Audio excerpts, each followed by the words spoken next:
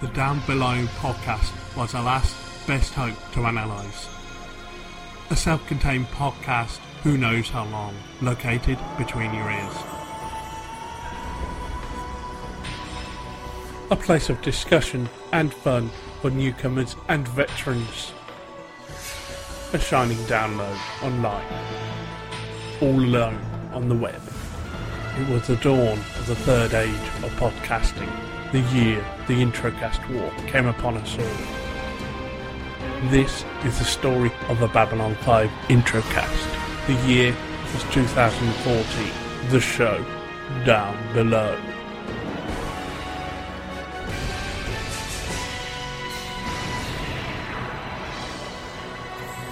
Hello everyone, welcome to Down Below, a Babylon 5 Introcast. I'm Will. I'm Ann. I'm Heidi. Hopefully we'll get Elizabeth to join us before we finish. She's having some car troubles right now. But we are very, very pleased to be joined once again by a first-time visitor down below. But you have heard her voice before in voicemail. Say hello to Elaine. Hi, Elaine. Welcome. Greetings, y'all. This isn't the second time we're doing this. Damn Skype. Not the whole podcast, just the intro. Yeah. I'm a little sick this week, so try to get through this. Today we are here to discuss episode 2. Oh, I forgot to ask you, Elaine, how did you come to know Babylon 5? Basically, I just stumbled onto it when it was originally airing back on P10. That and Kung Fu and Timex were basically the fun ones. And my parents were divorced at the time, so I was traveling back and forth between houses, and it was one of the few shows that was actually on at the same time between the two different cable companies. Okay, did you start from the beginning, or did you catch it in the middle somewhere? Do you remember? Right from the beginning, really. Oh, cool. Have you watched it through many times? Or a few times, yeah. It's been a couple of years since I've done a full review, but I'm catching up along with y'all, so it's been fun. Nice. Well, today we are here to discuss episode 2 of season 2, Revelations. But first, here's an ISN special report. This is an ISN special report. Captain John Sheridan's sister visited Babylon 5 this week. Michael Garibaldi quite suddenly came out of his coma. Ambassador G'Kar returned to Babylon 5 with disappointing news. And Ambassador Delenn has emerged from her cocoon, a changed woman. This has been your ISN special report. Revelations originally aired on November 9th, 1994. It was directed by Jim Johnston, who last directed Babylon Squared, and it was written by JMS. So let's get to the recap. So first we start off seeing some new and improved CGI. How'd you like the outside of the station shot? You know, the CGI is better. Even though it's still computery, yeah, it's not as video game looking, I guess, as some of the season 1 stuff. Okay, I've got a bit of trivia about the opening thing there, because that CGI graphic is meant to be a radiation station clearing up the wreckage of the Minbari cruiser. No. Oh, okay. Yeah. In the council chambers, we see Londo is upset about the missing council members, G'Kar and Delenn. Delenn is indisposed right now. Na'Toth doesn't know where G'Kar is. The role of Na'Toth is now being played by Mary Kay Adams. Thank you. I was like, her voice is so different. What happened? The makeup was a little different in her voice. Mary Kay Adams, she's been on Soap, she was on Star Trek, and she was in The Muppets Take Manhattan.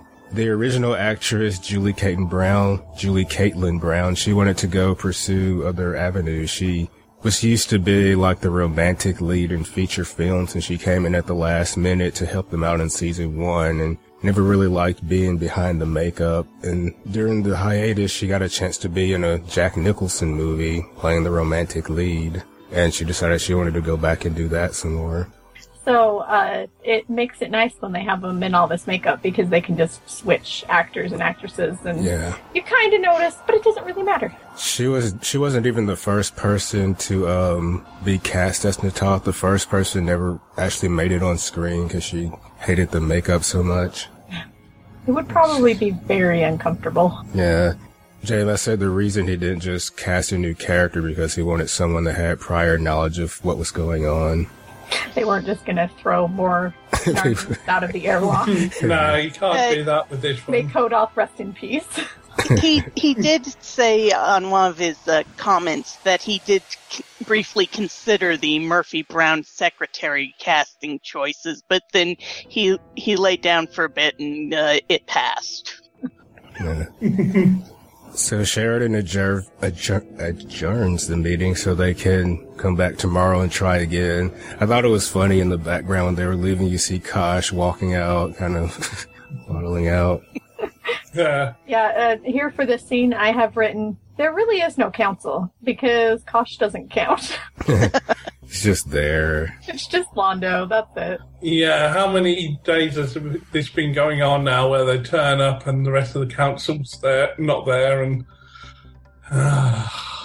yeah, Londo's really getting annoyed by this. He can't boast about all the great things he's doing anymore. Well, he can't get anything done to boast about. Yeah. Out in space somewhere, we see Jakar and his men under attack by some ships. Jakar's guys sacrifice themselves so Jakar can get away and warn the others, and there you see the opening credits. Okay, am I allowed to watch the credits now after this episode? Oh, yeah, it's fine. Okay. I didn't know because I haven't listened to what you guys recorded last week, and so I was like, well, I'll cover for now. Yeah, the first thing we didn't want spoiled was the appearance of Sheridan, and also in the credits they show what Delenn looks like out of the cocoon. I figured, I was kind of guessing, especially at the end of last episode when her hand comes out of the cocoon or whatever. I thought it was probably that, so. Yeah, and the original broadcast credits had the old Delenn in it for the first 2 episodes, but I guess when they made the DVDs, they wanted to save themselves some hassle and just use the same credits for every episode. Yeah, some of the DVDs over here in the UK have the original opening credits. They gave the game away with our opening credits, at least on the copy of DVDs I've got. Very cool. So we were kind of lucky. However, it's also spoiled in the menu screen. Yeah. Right. Which is why we wanted you to cover those as well. Let me tell you, that's really interesting when you're trying to get to the right episode. But not looking at everything. Yeah. Next, Franklin finds Sheridan in the Earhart. Sheridan's waiting for his sister to arrive. He's coming to visit. Franklin's run out of options with Garibaldi. He hasn't been able to reach Garibaldi's next of kin. He wants to use the alien device from Quality of Mercy to heal Garibaldi. Little continuity there. Didn't just forget about that. Sheridan agrees to go along with this, and the doctor wants to hook himself up to the machine. So are you surprised that Sheridan agreed to go along with this so quickly?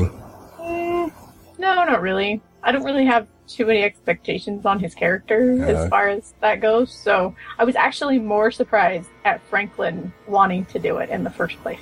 Yeah, as soon as he said he's going to hook himself up, he just kind of walked off. I don't know if he was trying not to give him a chance to object about it or what.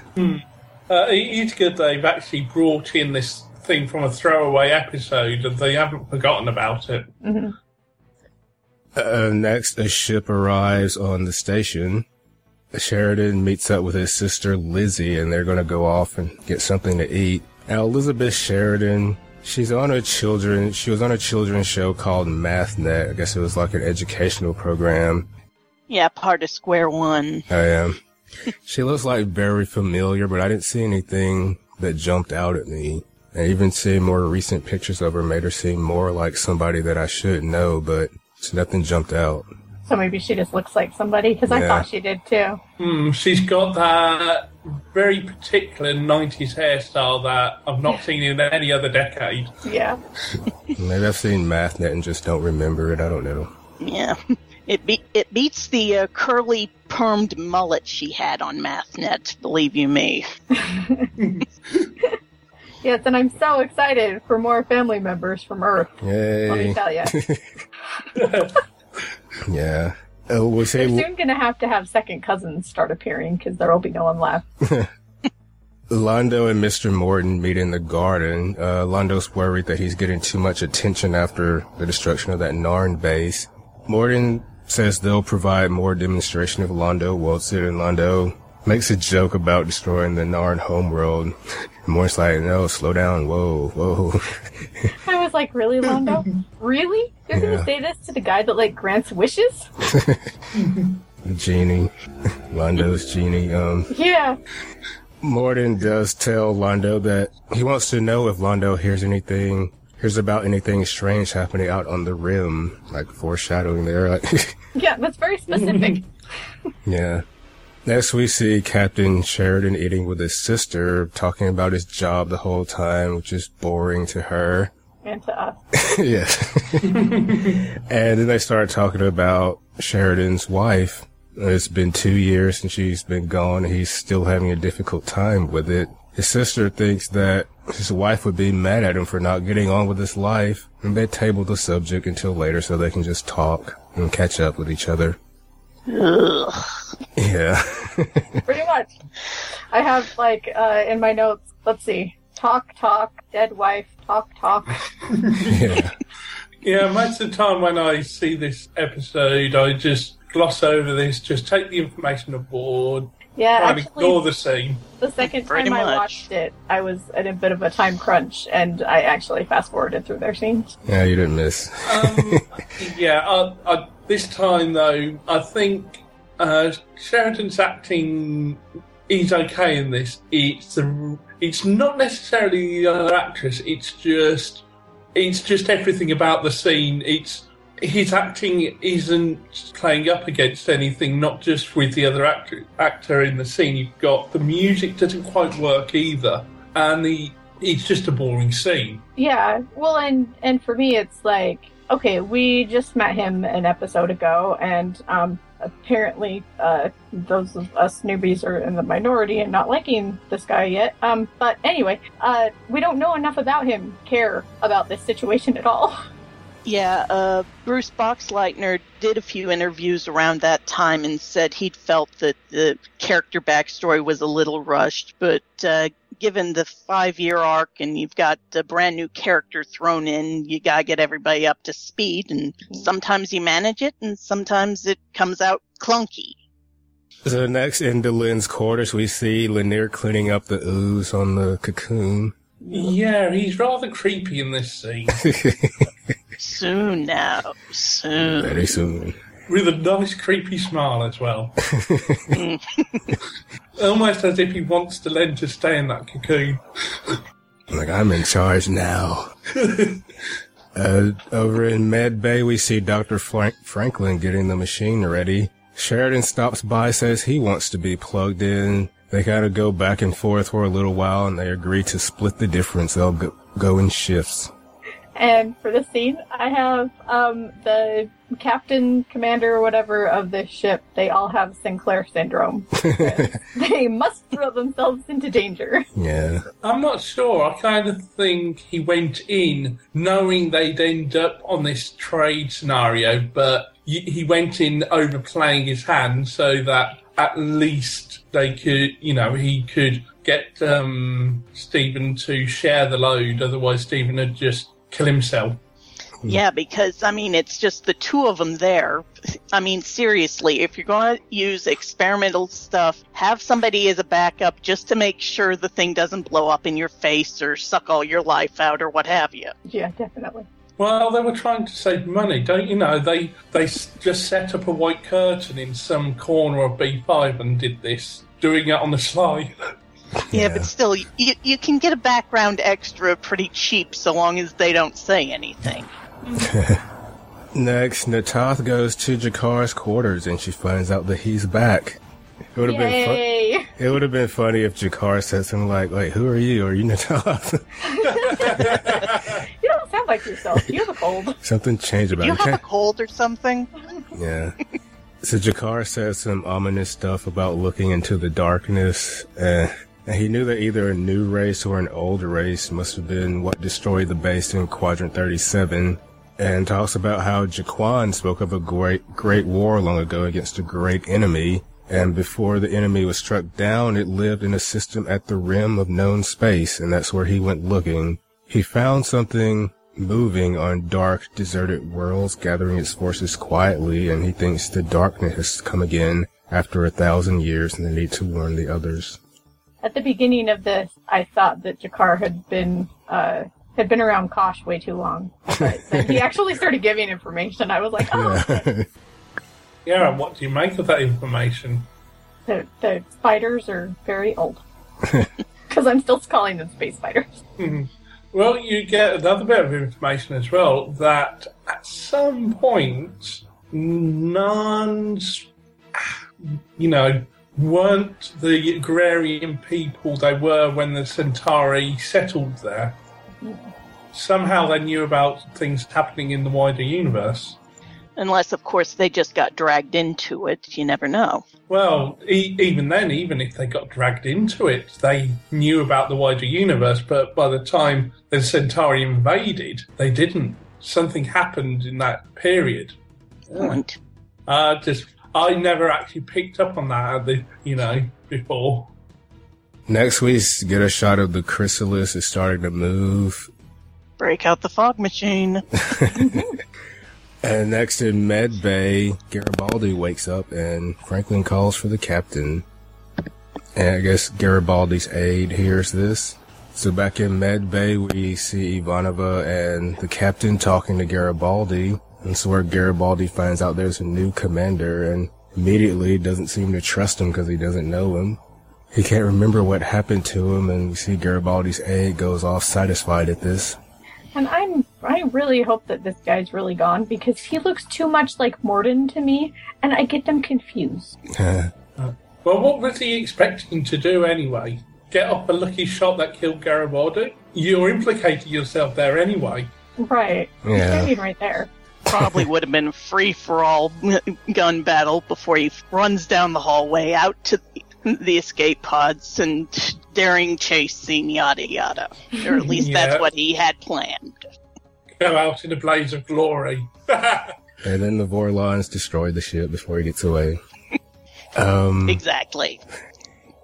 Next, we see G'Kar and Londo walking through the corridor. G'Kar says they might have to work together to face the coming threat. This is where G'Kar finds out something's happened to Delenn. Next, we see Lennier return to Delenn's quarters, and the cocoon is open. She calls for him and asks for help. Her hand is black and scaly looking. She's a rock monster. She is the lizard queen. Lennier calls for Dr. Franklin. He gets there, and Lennier wants everything to be confidential. Delenn says she's not ill, and the doctor goes to examine her. Next, we're in Sheridan's quarters. He's talking to his sister about his job again, and they talk about his wife again. He blames himself for her being on an exploration vessel that exploded because he had to cancel their anniversary plans and she took the survey job right after that. And I stopped taking notes about the scene at this point. I stopped watching. Yeah. I do have one note. I mean, who calls their ship Icarus? You might as well call it Titanic. Yeah. Well, they did have the Marie Celeste earlier, so... Yeah. My only note about this scene, it reappearing drink, is because you got this one scene, you got a close-up on Sheridan, he finishes off his drink, gets up to pour himself another, cut to wide shot, takes a few steps, finishes off his drink, gets to the bar and pours another. That makes this scene so much better. I might have to go watch it again. So next we're back in Delenn's quarters. She's peeling. The doctor examines her. We see her face, which is the same as her hand. And Delenn wonders what she is. What am I? Yeah, this was so interesting because, for one thing, Dr. Franklin even says it. Like, why did you call me? Why didn't you call one of your people? And I think Lennier says something about that you would know best or something. So yeah, maybe this is not like speculation or or whatever, maybe it's just completely obvious. But called him because he would know, like, human physiology, right? Even though she looks like a rock monster. Mm-hmm. And plus, back in the first season, he did do a scan on her when she was in a completely healthy Minbari, so he has that base knowledge of what she used to be to compare with. Yeah, he's got that comparative xenobiology background, doesn't he? So next, in the council chambers, G'Kar is trying to convince them that one of the ancient races from his holy books has returned. They're skeptical because they have no proof. But G'Kar has convinced his government to send a ship to their domain at the rim of known space, a planet called Zahadun. And Londo gets a look on his face when they mention the rim. And next, Londo goes to warn Mr. Morden about the Narn ship. Morden recognizes the name Zahadun. He says he knows it only in passing. Someone asked JMS whether it was a deliberate Tolkien reference to Khazad-dûm from Lord of the Rings. He actually said it wasn't a reference, but it might have been a subconscious reference, I think, because the names are too similar. He loves Tolkien, but he's actually said it wasn't a deliberate reference. Mm-hmm. If you're wondering, it's just one of those other things that we can draw a link to Tolkien again. Yeah, when I heard it, I was sort of going, okay, like, that sounds really familiar, but I couldn't figure out why. In Medbay, Talia arrives with Lou Welch, and yes, he has been in previous episodes. Okay. She agrees to go into Garibaldi's mind to help him try to remember, but she warns him that anything she finds won't be admissible in court. While she's in Garibaldi's head, she sees his aide reflected in the mirror. And this was Will's favorite scene. I know, I was so looking forward to seeing her back. That hair and... Yeah. And her mustard-coloured top. It just looked really awful. She also didn't bother me much in this episode. Well, she's only in 2 scenes. Yeah. So they go to arrest the aide. They trick him into coming out of the office he's in. Lou Welch roughs him up a little bit of not so stellar acting, right? Sheridan puts a stop to it and orders him locked up under maximum security. Locked up. Yeah, you noticed during the commentary, didn't you, that this was a bit convoluted? Yeah, it was really weird. Yeah, you're right. All they needed to do is go in there with, and arrest him. They didn't need to do this whole thing of, look, Len's out of a cocoon and she's got wings. Yeah, it's like not, I don't know, it was like, why couldn't they just walk in? Why did they, sneaking around? And I don't know, there's too much. Well, I think the thing was the guy was in the security office, so he's got control of the security systems. You don't know what all weaponry he has in there. Better to get him out in the open where he doesn't have anything other than his regular sidearm and just grab him. So next, Captain Sheridan gets a call from President Clark on Gold Channel. And he's not shifty at all. No, not at all. So Clark orders the prisoner sent on the first prisoner shuttle to Earth. He doesn't want this case to be mishandled. He wants all the evidence that they have to be sent with the prisoner. After the call in, Sheridan doesn't look too happy about what just happened. Yeah, it's kind of, did I just get shafted? Yeah. Next we see the Narn ship coming out of hyperspace at Zahadûm, and there's a spider vessel waiting for them. It destroys the Narn ship. Yeah. Is this the first time we see hyperspace? Is this the first time we see hyperspace? Been in hyperspace? I don't know. Because I'm not sure whether we've seen hyperspace before. I know I've seen it in the series, but up until this point in the series, I can't remember. Yeah. Because it's got a very distinctive look. You've got this red background and it looks very different to normal space. I just wanted to point it out, that, yeah. If we have seen it, I haven't taken note of it, so. Yeah, so, when you see a ship going through this red background, that's probably hyperspace. Okay. Back in the council chambers, Natath informs G'Kar that their ship was destroyed and is being called an accident, and they can't afford to send another ship right now. G'Kar realizes it couldn't have been an accident, and someone must have known that the ship was coming. He says that he thinks about it and he says that they're too late. I like how here G'Kar kind of kept his mouth shut and didn't start throwing out accusations there. Kind of knew to stay quiet for now. Yeah. G'Kar has gotten quite wise in his traveling. Yeah.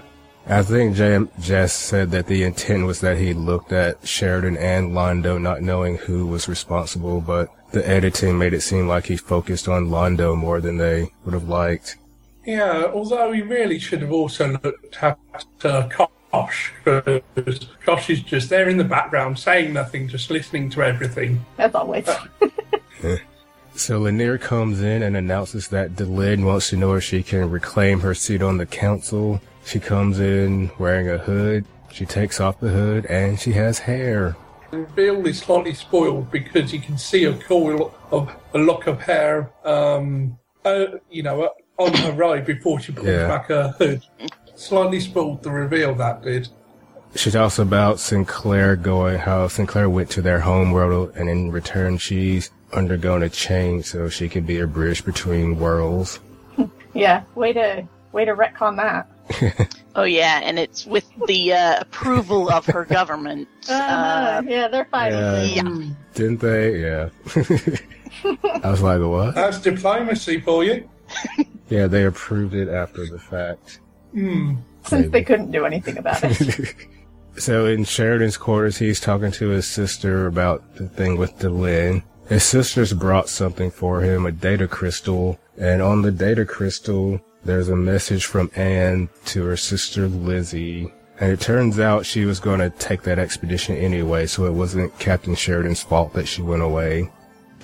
Yeah, this didn't feel like a conversation. It felt like a monologue. Yeah. Here, I'm going to talk at you, sister-in-law, give you all the information you need. So Anna Sheridan is played by Beth Toussaint. She was a regular on Dallas for a while, but she also played Tasha Yar's sister in a horrible episode of Star Trek The Next Generation. And she's married to Jack Coleman in real life. Oh, that was cool. Jack Coleman from Heroes. HRG. Yeah. There is only one season of Heroes, remember? Yeah. Oh, I kind of like season 2. I saw them all. Yeah. I won't say if I liked them all, but I saw them all.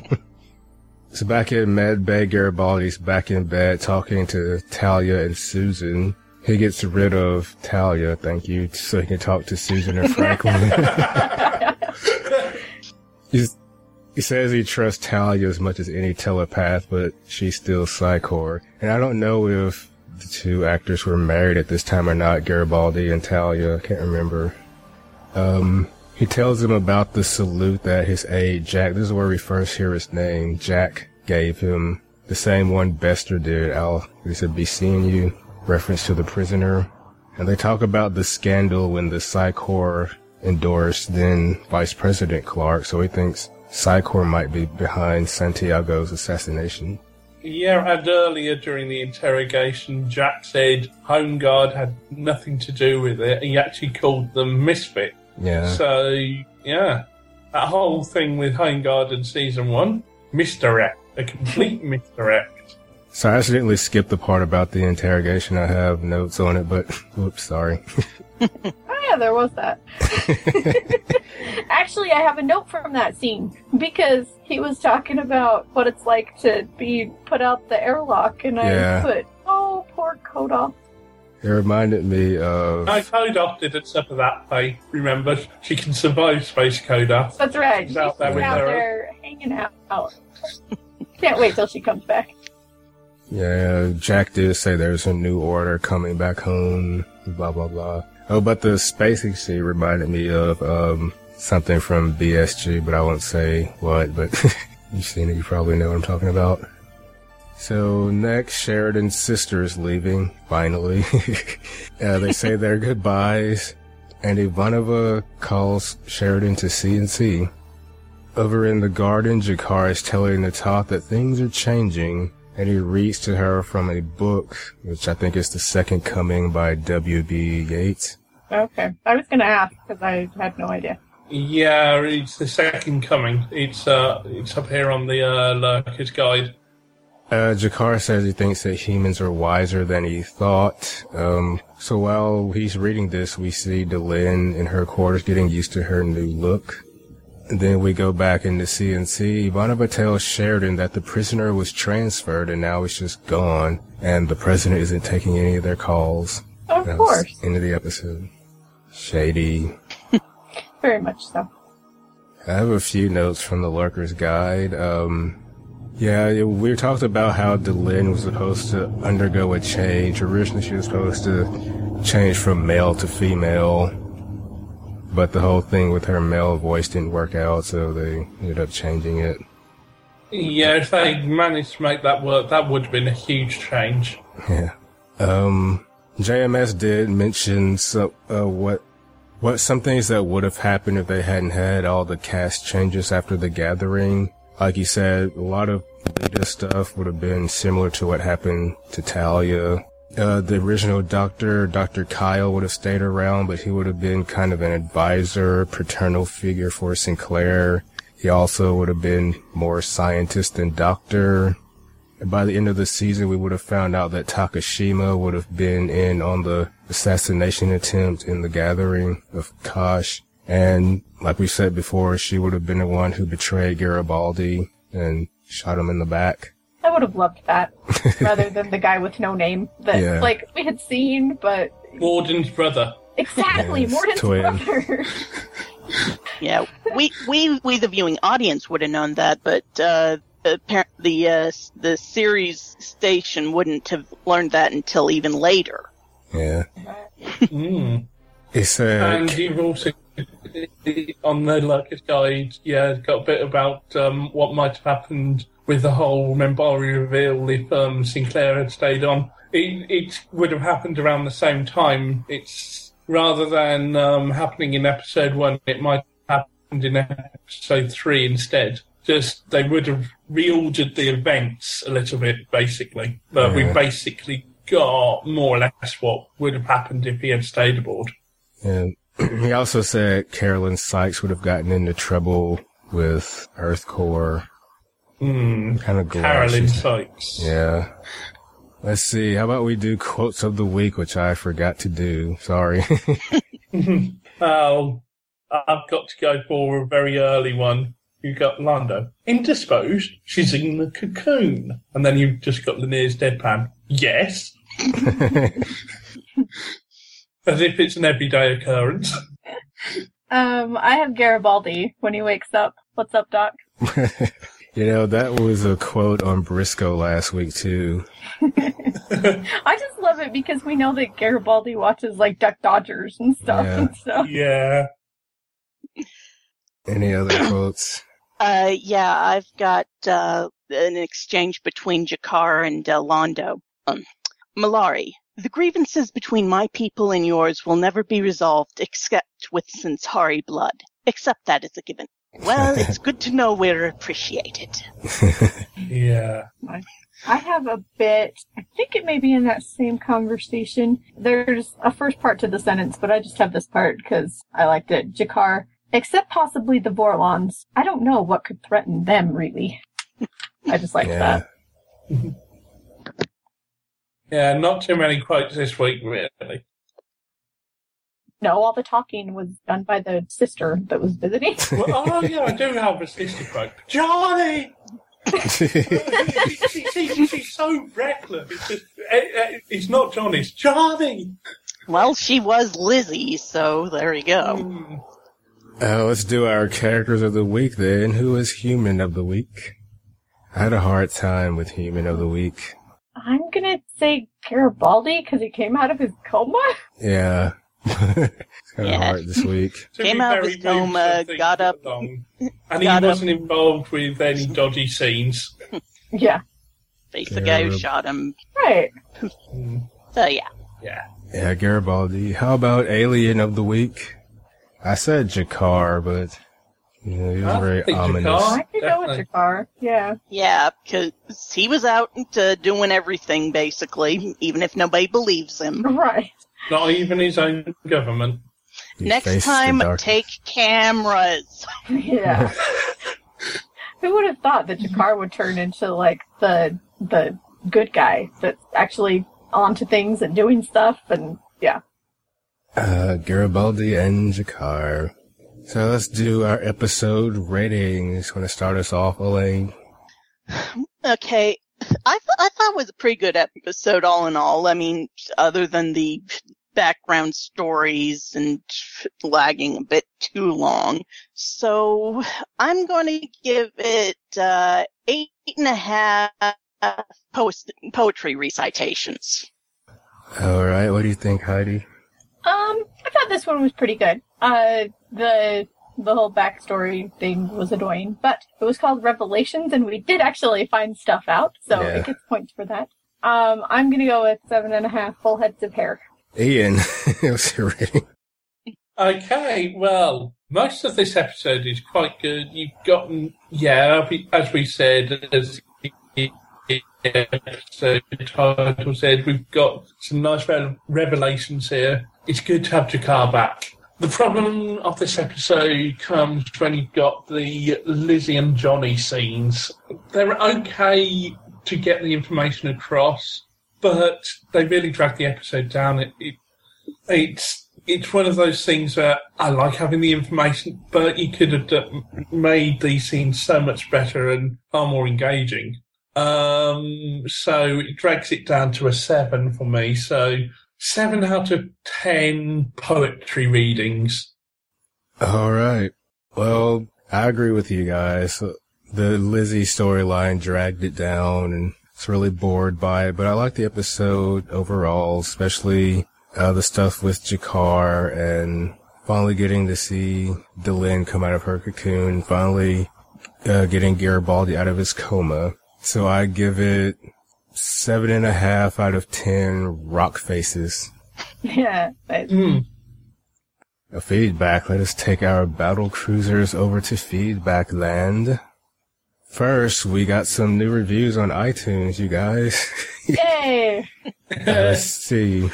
They're all 5 stars as well, aren't they? Yeah, 5-star reviews. I love them. First, D.L. Lewis Martin says, cool show. Tons of knowledge and perspective for a pretty underrated show. I know it has its loyal fan base, but B5 should have gotten more attention, and this pod does it justice. Good hosts, good topics, and great breakdown of the episodes. Skype calls it some inconsistency in audio, but it's not so glaring as to be distracting. Great show. Keep up the good work. Well, thank you. Awesome. Thank you. Yeah, we've had some problems with Skype tonight, but I think we've covered them up. Yeah.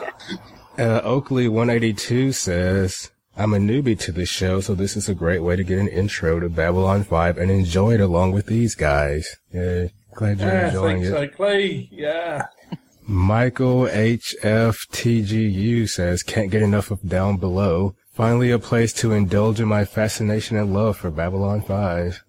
And Taylor White at IREL Podcast says, who knew I would like this?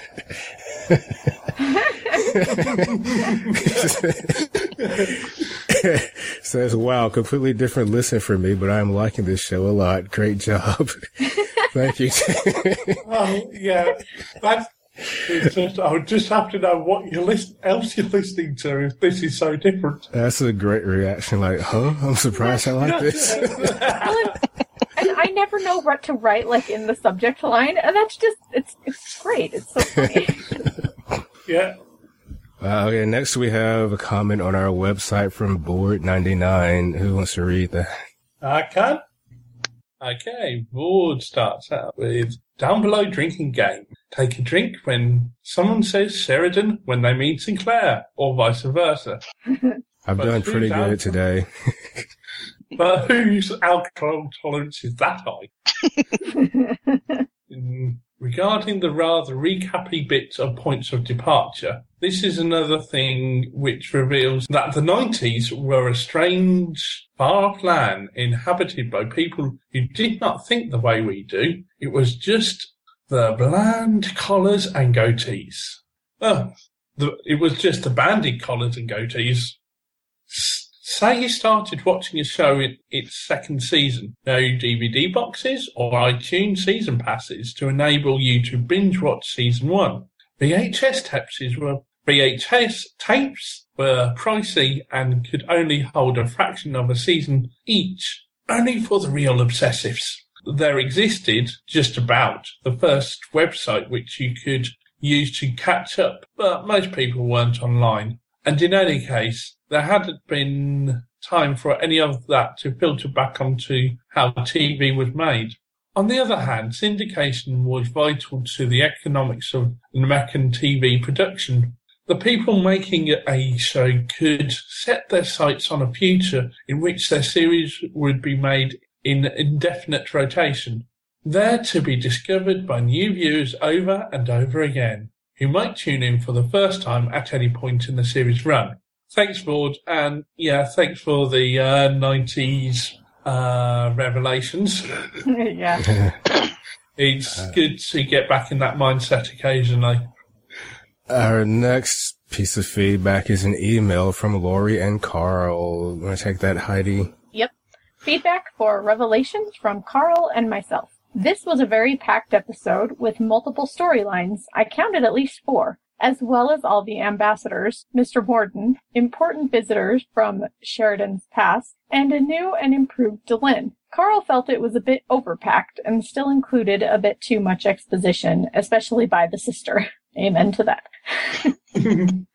To briefly comment on each, Mr. Morden is back and wants a small favor. We are thinking being a spy for Morden cannot work out well for Londo, and Carl wonders what he is thinking, telling Mr. Morden these things. I am also wondering how he comes and goes so quickly from the station. He must be well funded, as the transports must be expensive.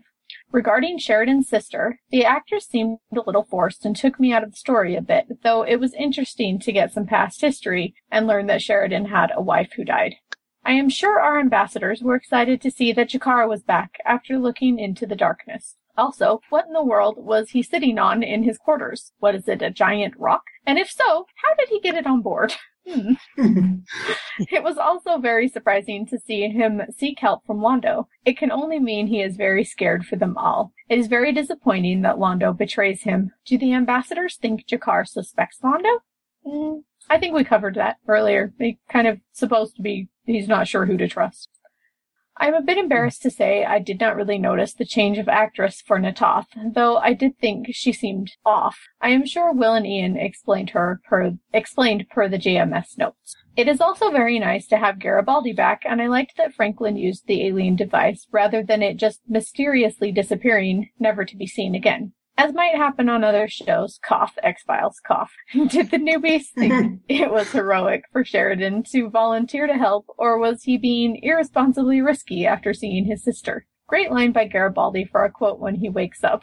There were some very scary revelations about the assassination at the end. Looking forward to hearing your thoughts. Regarding Delenn, I think Elizabeth was very close to calling it last week, but we will have to wait and see what she really is now other than a bridge between worlds. I was a little bummed there were no wings.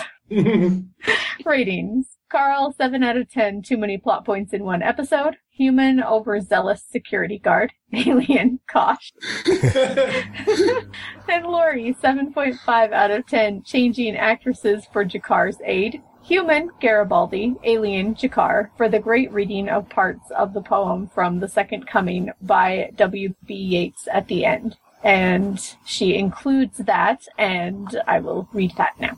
Things fall apart, the center cannot hold. Mere anarchy is loosed upon the world. The blood-dim tide is loosed and everywhere. The ceremony of innocence is drowned, and what rough beast its hour comes round at last, slouches towards Bethlehem to be born. Lori and Carl. Thanks, guys. Cheers. Carl, is your alien of the week always going to be Kosh, by the way? It should be. Our next email is from Lisa. Hey, ambassadors, commanders, and guests. My name is Lisa, and it is nice to meet you all. I would be a semi-newbie. By that I mean I have seen all of Season 1 and part of Season 2. A few moments I do not remember a lot about Season 2. There are 2 moments that I remember very well, but I will not say what they are until you get to them.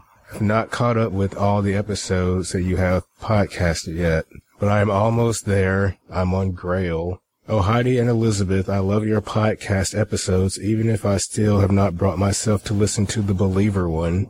Seeing as how I watch the episodes to go along with it, I'll email you again, and I have caught up with you, and I'll be able to give predictions, which is awesome since this will be the first time that I can do so. I'm sorry if this email is a bit long, Lisa. And Lisa sent another email. Hey, Commanders and Ambassadors, this is Lisa again. I wish I could come up with a nickname, but I'm not good at that kind of thing. Anyway, on to more important things. Now I'm going to tell you my feelings about Sheridan after watching the first few episodes. But then I rewatched Revelations for the first time, and my feelings suddenly changed, and I was very shocked. Now I still love Sinclair way more than him, but I do like him a lot more than I did before. Now on to Revelations. As I watched it more, moments came back to me, and I have to say that I think that I saw the first 2 discs of season 2. There are only 5 moments that stick very close in my head, and yes, I have added 3 since my last email. 2 of them take place in the same episode, and one of them happened in this one, and that is the scene where Sheridan found out that his wife was going to be on the expedition even if he had not canceled on her. I love that Franklin mentioned the machine that changed Life Force again. Sorry, I cannot recall the name of the episode or the machine. That was The Quality of Mercy. I felt so bad for G'Kar and the fact that no one believed him even though I knew he was telling the truth. And I wanted to hit Londo for being an idiot. As I said to him, because I like to talk to characters of a show I really like. I love that they kept what Delenn looked like, and it was so worth it. Of course, it was not. If it was not, I would not have liked it so much. Susan was awesome as always, and I never thought that Garibaldi would die. But I love how worried everyone was in both episodes. I will wait on predictions until episode 9 or 10 to make sure of no spoilers. Human of the episode, Sheridan. Alien of the episode, G'Kar. Rating, 8 out of 10, Morden's creepy smiles. Quote of the episode, Londo, and the other one takes the most breathtakingly inconvenient moment possible to explore new career options, like becoming a butterfly. And before I forget, I would like to apologize for writing 2 emails so close together. It will not happen again. No, that's okay. Thanks, Lisa. Yeah, it's good. It's just good to get some feedback. Yeah. Our next email is from Victor. What's that one? I can take that one then.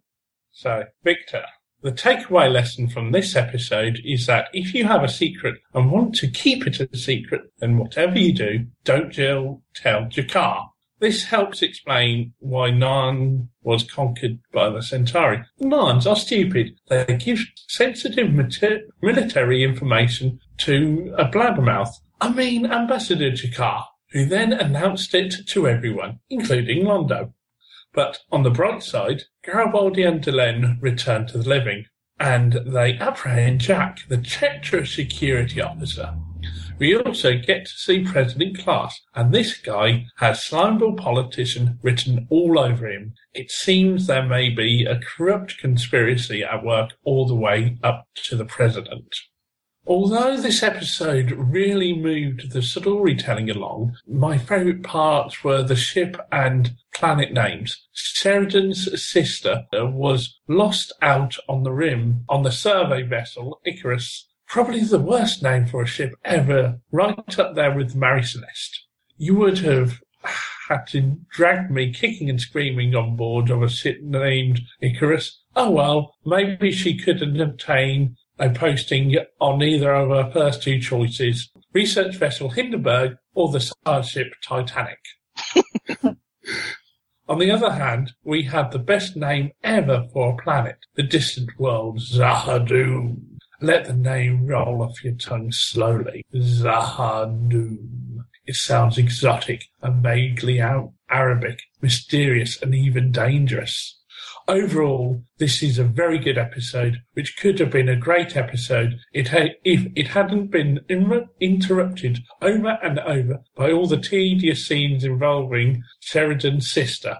I know they wanted to show Sheridan's backstory, but this is the one time I wish Lennier had given us the explanation. A 30-second conversation with him instead of all of those scenes of Sheridan getting in touch with his feelings. Despite all of the wasted time, the episode still gets 8.5 Zahadooms out of 10. Thank you, Cheers, Victor. Cheers, Victor. Our next email is from Yan, and I just saw that we have 2 more that came in, but how do you want to take Yan's? Yes. Hello, fellow lurkers and down below. Here is some feedback for Season 2, Episode 2, Revelations. So, my dear ambassadors, you got some answers. And more questions! Where was Jakar? Looking for something at the rim and finding it. More spidery ships. What did he say? None of the other races could have done it. It's either a new race or a very old one. So what do you think, ambassadors? New or old? Apparently Jakar thinks it is very old. I'm gonna kind of defer to him on that. Yeah, that's my idea. We do see a new side of Jakar, don't we? Londo is deep into trouble with Mr. Morden, is he not? I don't trust him either. What was Londo asking? Why don't you eliminate the entire Narn homeworld while you're at it? I found Morden's one thing at a time very chilling. Jakar tries to warn the others, but no one listens. Are you surprised? He even sends a ship to the place he calls Zahadoom, and they die. Oops, Londo talks too much. Delenn emerges from the chrysalis and has become a butterfly, half human, half Minbari, as she states, becoming a bridge. Will that work, do you think? I just love the stare she gets when she enters the council chamber, and I love the way the butterfly joke was used in this episode. Sheridan's sister visits, and we learn that his wife disappeared or died on a ship called Icarus. Do you think it was a good idea to call a ship Icarus, given the Greek myth?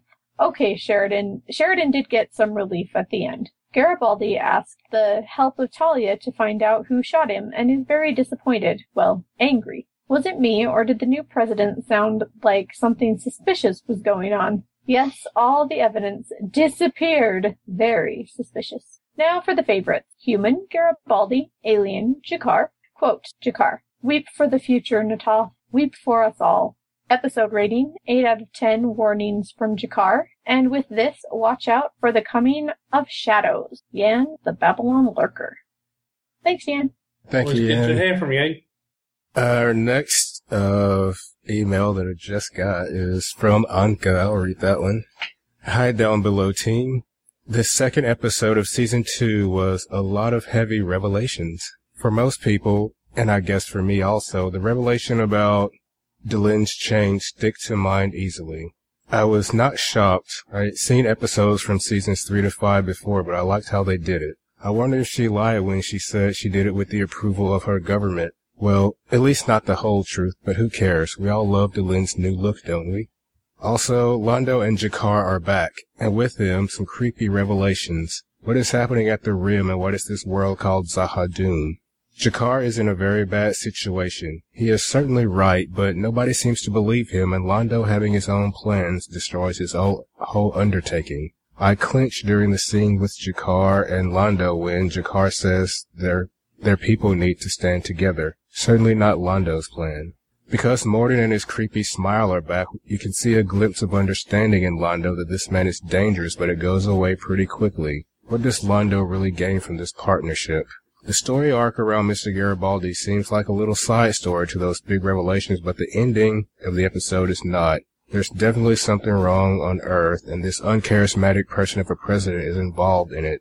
I like how Sheridan turned away from the screen when speaking because he felt uncomfortable.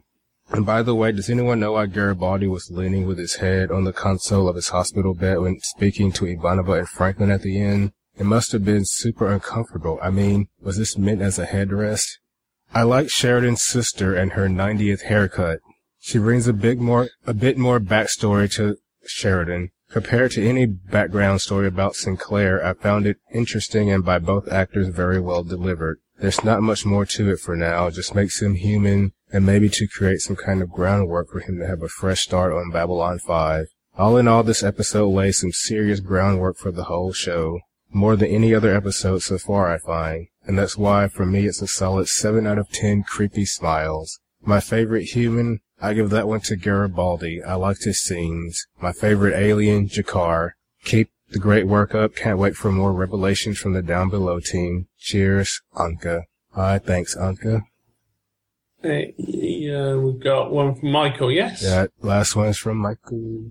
Okay, here we go then. Hi all, glad we're back to the regular schedule. I've missed my weekly B5 fix. This episode feels kind of like the start of the B5 I remember, with Sheridan on board, Delenn with her, and most of the other characters present and involved. I like it.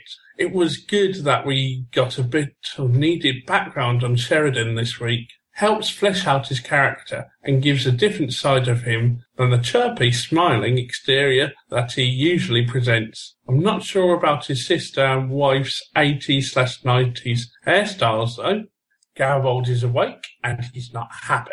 He goes to sleep for a few minutes and the whole galaxy goes to hell. His friend has disappeared and his second in command betrayed him. I think they could have taken a little longer to find out who shot him. But I really liked how the obviously concerned president personally called to have all the evidence shipped back to him. Perhaps he's hiding something. Winky face. Great to see all the ambassadors back. Lando falls deeper in with the creepy Mr. Morden, whilst Jakar seems to have realised bigger things are afoot and is trying to work for the greater good of all, but is foiled.